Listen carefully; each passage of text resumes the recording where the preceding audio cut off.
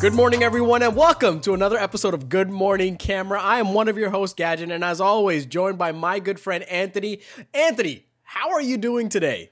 Very, very good, my friend. I'm excited to be here. There's a lot of good announcements out, so this episode is going to be jam-packed. We got some killer cameras coming out these days, so it's a good time to be in this industry. This is going to be fun. We're going to talk about our backup best practices. How do we mitigate data loss to ensure that we keep our footage and don't lose them in the future? We're also going to talk about the brand new Blackmagic Pocket Cinema Camera 6K Pro and what that brings to the table and if it's a camera that might be the right one for you. But first, we're going to talk about the Sony FX3. This camera was just announced a couple days ago, and we're looking at a camera that largely resembles a camera that Sony already announced. So, Anthony, can you tell us a little bit about this camera and what it does? What does it bring to the table? So, for sure, this camera, I think it took a little bit of research to figure out like this camera, or why this camera is actually useful and why it might be actually a good buy.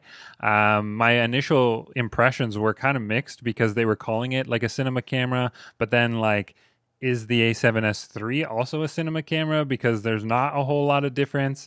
The FX3 has the ability to take pictures, but just not like a viewfinder. That was kind of like funny and like confusing. And they also threw in like a random kind of feature like the fan, and it doesn't need a fan because it doesn't shoot 8K, it doesn't shoot 6K, it shoots like the standard high quality 4K, high megabits per second in terms of like video features and specs, but like it's all like pretty much the same as the A7S III, except there's one major big difference, and we'll kind of get into it as we kind of compare the two cameras.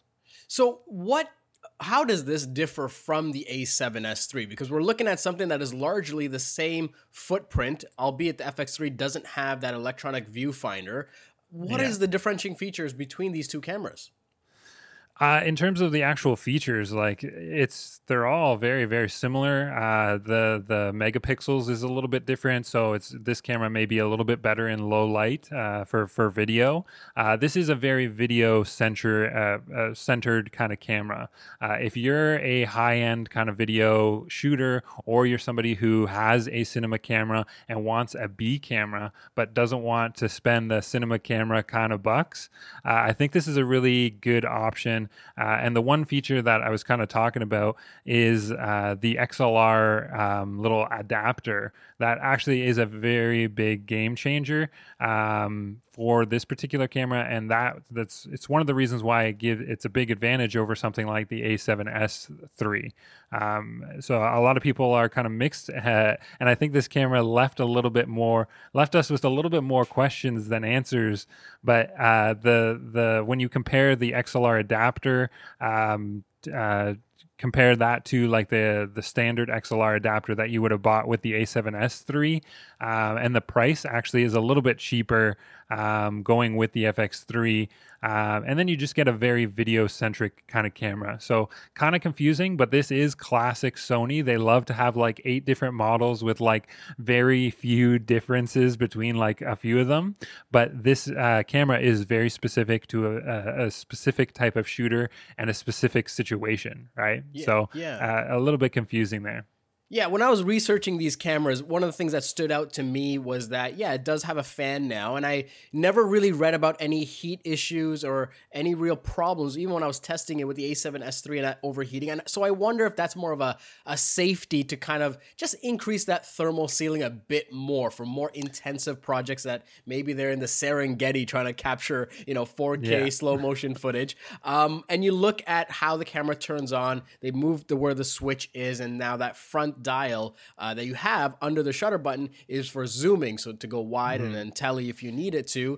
And yes, there's no viewfinder and there's more mounting points. And I was looking at line, and just similar to you, I'm looking at the YouTubers, I'm looking at the reactions, and it seems like people are asking, well, why don't I just get an A7S III? It's $400 cheaper. And I've sort of come to a conclusion, and you let me know if I'm wrong here. I think a lot of the YouTube community and the enthusiast community kind of have this bottom up kind of perspective of like, well, we're going to graduate into an A7S III. That's the top tier. Now you got something that's competing with that. You know, it doesn't make sense. Where I really think this is about lengthening the cinema line from Sony. So the people that are invested in an FX camera, the people that may have just picked up an FX6 and really enjoying that, and now they're looking for that B or C camera, they're looking at this and they're like, well, I don't need an internal ND and I don't really need a viewfinder because I have a monitor attached. And you know what? I love that this has multiple mounting points, especially if I want to start shooting vertical footage. I think this is about Sony playing the game and really bringing a little bit more length to their cinema line, which historically there wasn't a lot of options there, right? You had a handful 100%. of premium options. But now you have something that really goes from this, you know, great to excellent kind of range and a good amount of choice there. Yeah, and when you really do the math on this the A7S III versus the FX3, like the A7S III, the body only is priced at $4,799, and then if you want that XLR module, and let's be real, like if you're a serious video shooter, you would rather have XLR than like 3.5 millimeter for audio, right? So if you want to get the XLR module for the A7S III, that's another $800 on top of that $4,799. So the FX3 is actually priced at $5K, and then you get the XLR unit and this like little like top handle. So when you look at it this way, like now that kind of makes sense, and it really just goes to show like that they are making this for like the higher end kind of user, almost as a B camera to something like the FX6, the FX9, that kind of thing. So it makes sense, but it took like a little bit of research, and I can understand the confusion from the YouTube community because the A7S III is kind of like a high end YouTube camera, but the FX3 is just it's in a different kind of realm. And when you compare that kind of price with the XLR adapter, it actually is a little bit cheaper. So if I was somebody who just picked up a A7S III, I would be a little rattled that they introduced this the FX3. And I paid, $4,799, and then I also got the XLR adapter for $800, right? So you're spending an extra little bit of money, but yeah, it is a little bit confusing there. So it was an interesting release. Yeah, with any of these camera products, if you're buying early, you are taking that gamble that there might be something else down the line that might give you a little bit of buyer's remorse. But here's the thing. They're both great options. I mean, it's mitigated by the fact that, but these things are really great. But that's not the only camera that was released. Because I know you want to talk about the Sony camera a little bit more, but we got to give a little attention to the Blackmagic Pocket Cinema Camera 6K Pro. Now, this camera, they didn't really change a lot to the formula. You're looking at a camera that brings ND filters, a new battery, so you're getting about 33% more battery life, an adjustable LCD that's brighter on the back. You have the optional viewfinder, an extra mini XLR, and the Pocket Cinema K. What it was known for is 6K recording, raw recording, dual native ISO, and this now ushering in their Generation 5 color science. And they're doing all of this for about $2,500 US.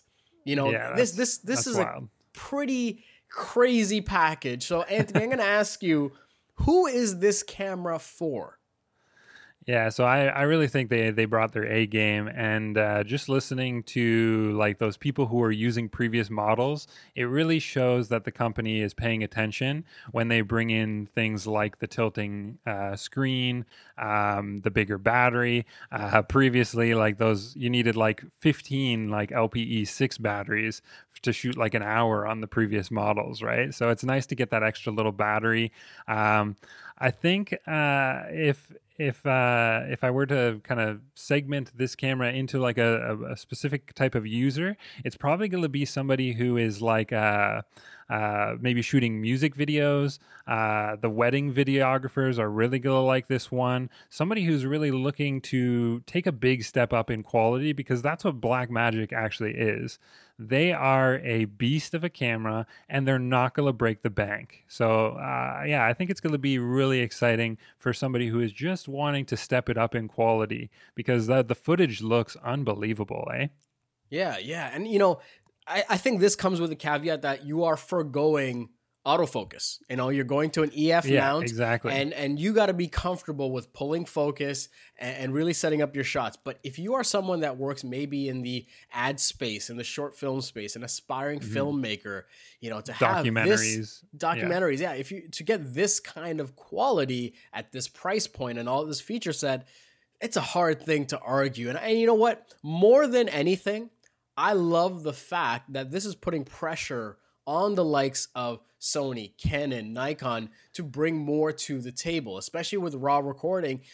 I personally feel like you got to give a little bit of credit to Blackmagic to really pushing that a bit more, even more than Red was doing it in the pro, filmmaking space, right?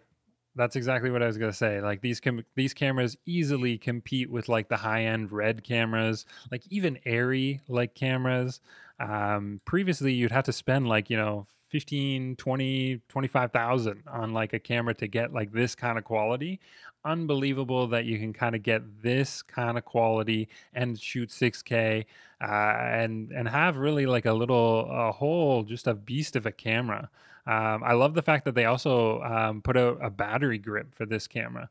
So it changes like the form factor a little bit and gets you the extra juice. You could hot swap those batteries, which is also really key. So yeah, just overall, killer camera. I'm super excited about this one.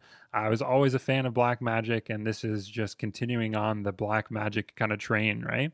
Amazing, amazing. Now, if you guys have any thoughts about the FX3 or the Blackmagic Pocket Cinema Camera 6K Pro, be sure to tag us at Henry's Camera and use the hashtag GoodMorningCamera, and let's continue the conversation on social. But first, or third, I should say, we're going to talk about something that I've wanted to visit with you and have this conversation with you, because I love talking to other professionals and learning from their best practices and what they do. And this is all about backing up footage. And I'll kind of preface this by giving you sort of my strategy, because I have experienced data loss. I had a horrific disaster in which one of my previous Drobos completely failed on me and unfortunately lost some footage as a result. So now I have a different kind of system.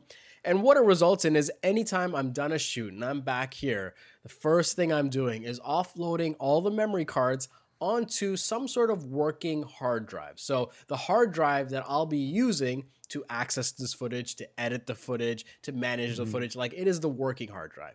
Once I've offloaded it there, I'll then offload from the memory card again to my main network attached storage. So this thing is about 60 terabytes of massive storage, and this is pretty much my primary archive where I store everything. I then have that set up, and this is where there might be some variances, and it depends on your level and how much content you record and capture. I have this being backed up to the cloud through Backblaze, and it's a great service where, it's pretty inexpensive, $6 or $7 a month, and it'll back up one computer and one network attached drive. And if you are an enterprise kind of level shooter, and I mean you're a pro and you're capturing, hundreds of gigs of content per production, they also have what's called B2 storage. It's almost like Amazon's Iceberg storage, where you can upload a lot of data up there and it's very inexpensive. So this is kind of my system. I'm curious, Anthony, how do you manage your footage? What are some best practices that you employ?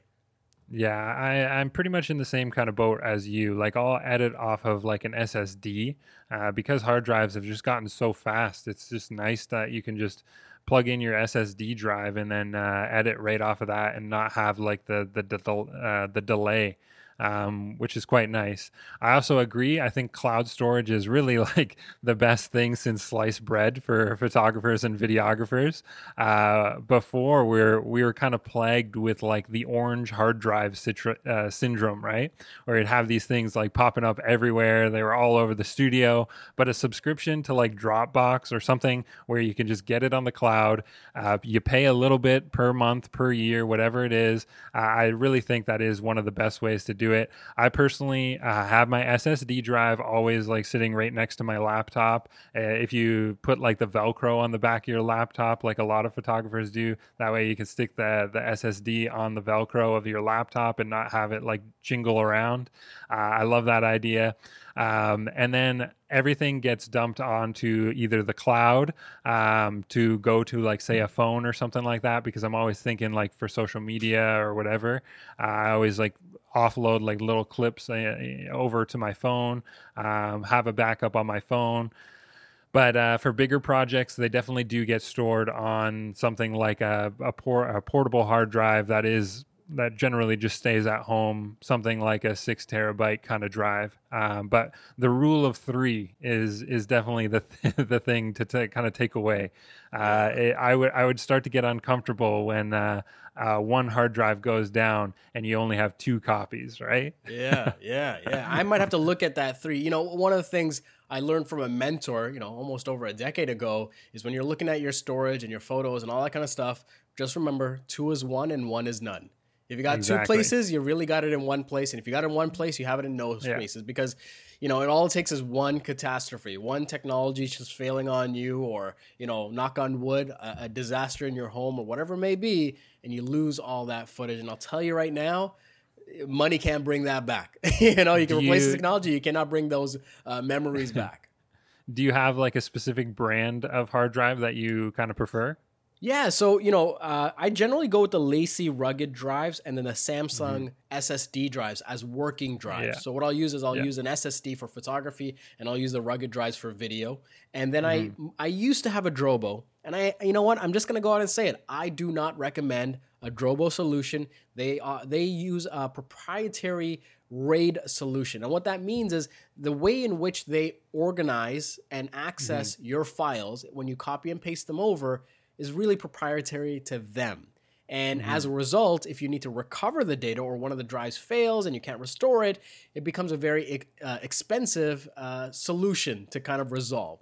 So I've moved over to, I was looking at Synology, and I found another one, QNAP. And QNAP is a relatively newer company, but they are kind of like the Android to Synology's iPhone kind of metaphor, I guess you could say. Not really. Gotcha. Much. But what it is with Synology, you have something that is a very nice, pleasant user experience, not a lot of customization. And if you are willing to get nerdy with it, the QNAP offers a lot more customization. It is a network attached storage. I put in 6 12 terabyte drives in here. And I arranged it as such, so they offer about 60 terabytes when you look at the backup of storage. And, you can go in, log in through any sort of internet device and manage this. And there's a pretty good UI, not as nice as Synology, but it is crazy fast. It's crazy fast to access via gigabit Ethernet or through USB-C Thunderbolt 3. So that's what I've been using right now. So if you are someone listening to this that is looking for that sort of pro enterprise level storage solution, I would say look at QNAP. It is a bit of an investment, but you are building something for the long term, something that's going to grow with you for 5, if not 10 years, right? Yeah. What I love about this particular topic is just like, these are like the things that just take years to like learn and kind of grasp, right? These are not the things that you get like taught. These are all trial by error. We all make the mistake of buying like the wrong hard drive or burning like a hard drive by accident. I dropped a hard drive once and the whole thing failed. So learning like those little like brands that actually are good are something that is super beneficial for any photographer and videographer, content creator in general. Yeah. And I will say this got super nerdy. So if you have any questions or follow up, let us know. I will tell you, I am not an IT expert. I am not a network storage solution expert by any means. I learned all this stuff on YouTube. So when I had a crisis hit, I went to YouTube, got all my answers, got my recommendations, and that's how I built it out. So really something that anyone with enough enthusiasm can figure out for themselves. Listen, we're about to run out of time, but we have to talk about our creator draft pick. So this is the part of the show where we pick some of our favorite pieces of gear or technology that have been making a very big impact in our editing or, in our workflow. So Anthony, let's hit it off with you. Let's start off with you. What is your creator draft pick for this episode? For sure. So I'm going to keep it nice, plain, and simple. I really love tools that I use on the daily, and I'm not really somebody who likes to use camera straps while I'm shooting video. So the Peak Design leash is really the way to play it safe when you're out and about. But when it's time to shoot video, it has those like quick release kind of little like dongles or attachments, right? So the Peak Design leash is definitely going to be a creator draft pick to remember. I think this strap is a perfect blend of safety and functionality because it has those quick disconnects. When I am shooting video, like I said, I don't like to use like a strap. It's the camera in my hand. I want to be able to move wherever I want to be able to move. But I am also an everyday kind of photographer. When I leave the house, I take my camera with me, and the Peak Design leash is perfect because I can just hang it by my hip. And I'm a tall guy, like I'm 6'7", and this strap is perfect for me, even being a tall person, because it can hang comfortably at my hip. And not a lot of straps are kind of that long. So very slim strap. It's not like exactly a sexy topic, but it's one of those things that, it's a strap that I just keep coming back to. Very simple, very easy, very comfortable. So that's what it is. Peak Design leash. Amazing, amazing. I'm going to talk about something. I'm glad you mentioned the leash and something that's a bit more affordable, because I'm going to go to the opposite end of this spectrum. And my creator draft pick is the M1 MacBook Air. Now, I've been using a 16-inch decked out MacBook Pro for a lot of the work. And, I've been on Apple's ecosystem for, a long, long time now. And I've never quite loved the laptops I've been using. The last laptop I actually loved, that I actually recommended nonstop for creatives, was the 2012, when they made their first major redesign and you had all the ports you needed and a Retina display was introduced and an integrated graphics card. And it was such a great machine. And not since then have I felt truly in love with a laptop. Now this thing, it's a 13-inch laptop, right? It is a MacBook Air, okay? It has no fan. But it's running their M1 chip, which is the same sort of architecture you'd find in an iPhone, not something you'd find in a traditional PC. It's not running Intel. And that brought a lot of skepticism. It's like, really, you're going to move to a different chip? How am I going to run all my apps and all this kind of stuff? No, this thing works like a dream. I've been using this not just for my emails and, being on a call with you right now and browsing the web. Yeah. I've been using this to edit 4K videos. I've been using this to edit and grade color in DaVinci Resolve. I've been using this to manage my photography, and even the apps that are not optimized for this chip yet, such as Photoshop and, Premiere and those kind of things, they tend to run better on this machine than they did on my previous spec'd out 16-inch MacBook Pro. It's kind of crazy. And, after using this for a couple of months, because I wanted to be careful, I am saying that this is probably the first laptop you should look at if you're a creative, and then kind of scale up as needed. I don't know if there's many laptops right now in the Apple world that are outperforming this thing. They have the MacBook Pro version of this, which is 13-inch and has a fan. And in some specs, it does outperform this at, the extreme end. But I gotta say, I never felt like this machine couldn't keep up with me. I never felt like I was being slowed down by this machine. And the fact that it has no fan and the battery life is crazy improved, this is my creator draft pick. And I'm telling you, if you're looking to sort of upgrade your machine, you really got to give a serious look at the new 13-inch MacBook Air with the M1 chip. That's my creator draft pick.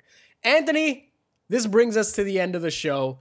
Thank you all for listening. Be sure to leave a review on iTunes and subscribe to the show. We had a contest when this podcast launched, and I gotta say, we announced it on social, but we'll say it here. Congratulations to Matt Tobin. I believe his last name is Tobin. Congratulations. He won a $250 Henry's gift card. But listen, don't be sad, because every month we're gonna be doing a gift card with the show. You just gotta listen to the show, and when we call it out, you better be ready. But we have some exciting things planned for listeners. As always, my name's Gadget, his name's Anthony, and we'll see you next time.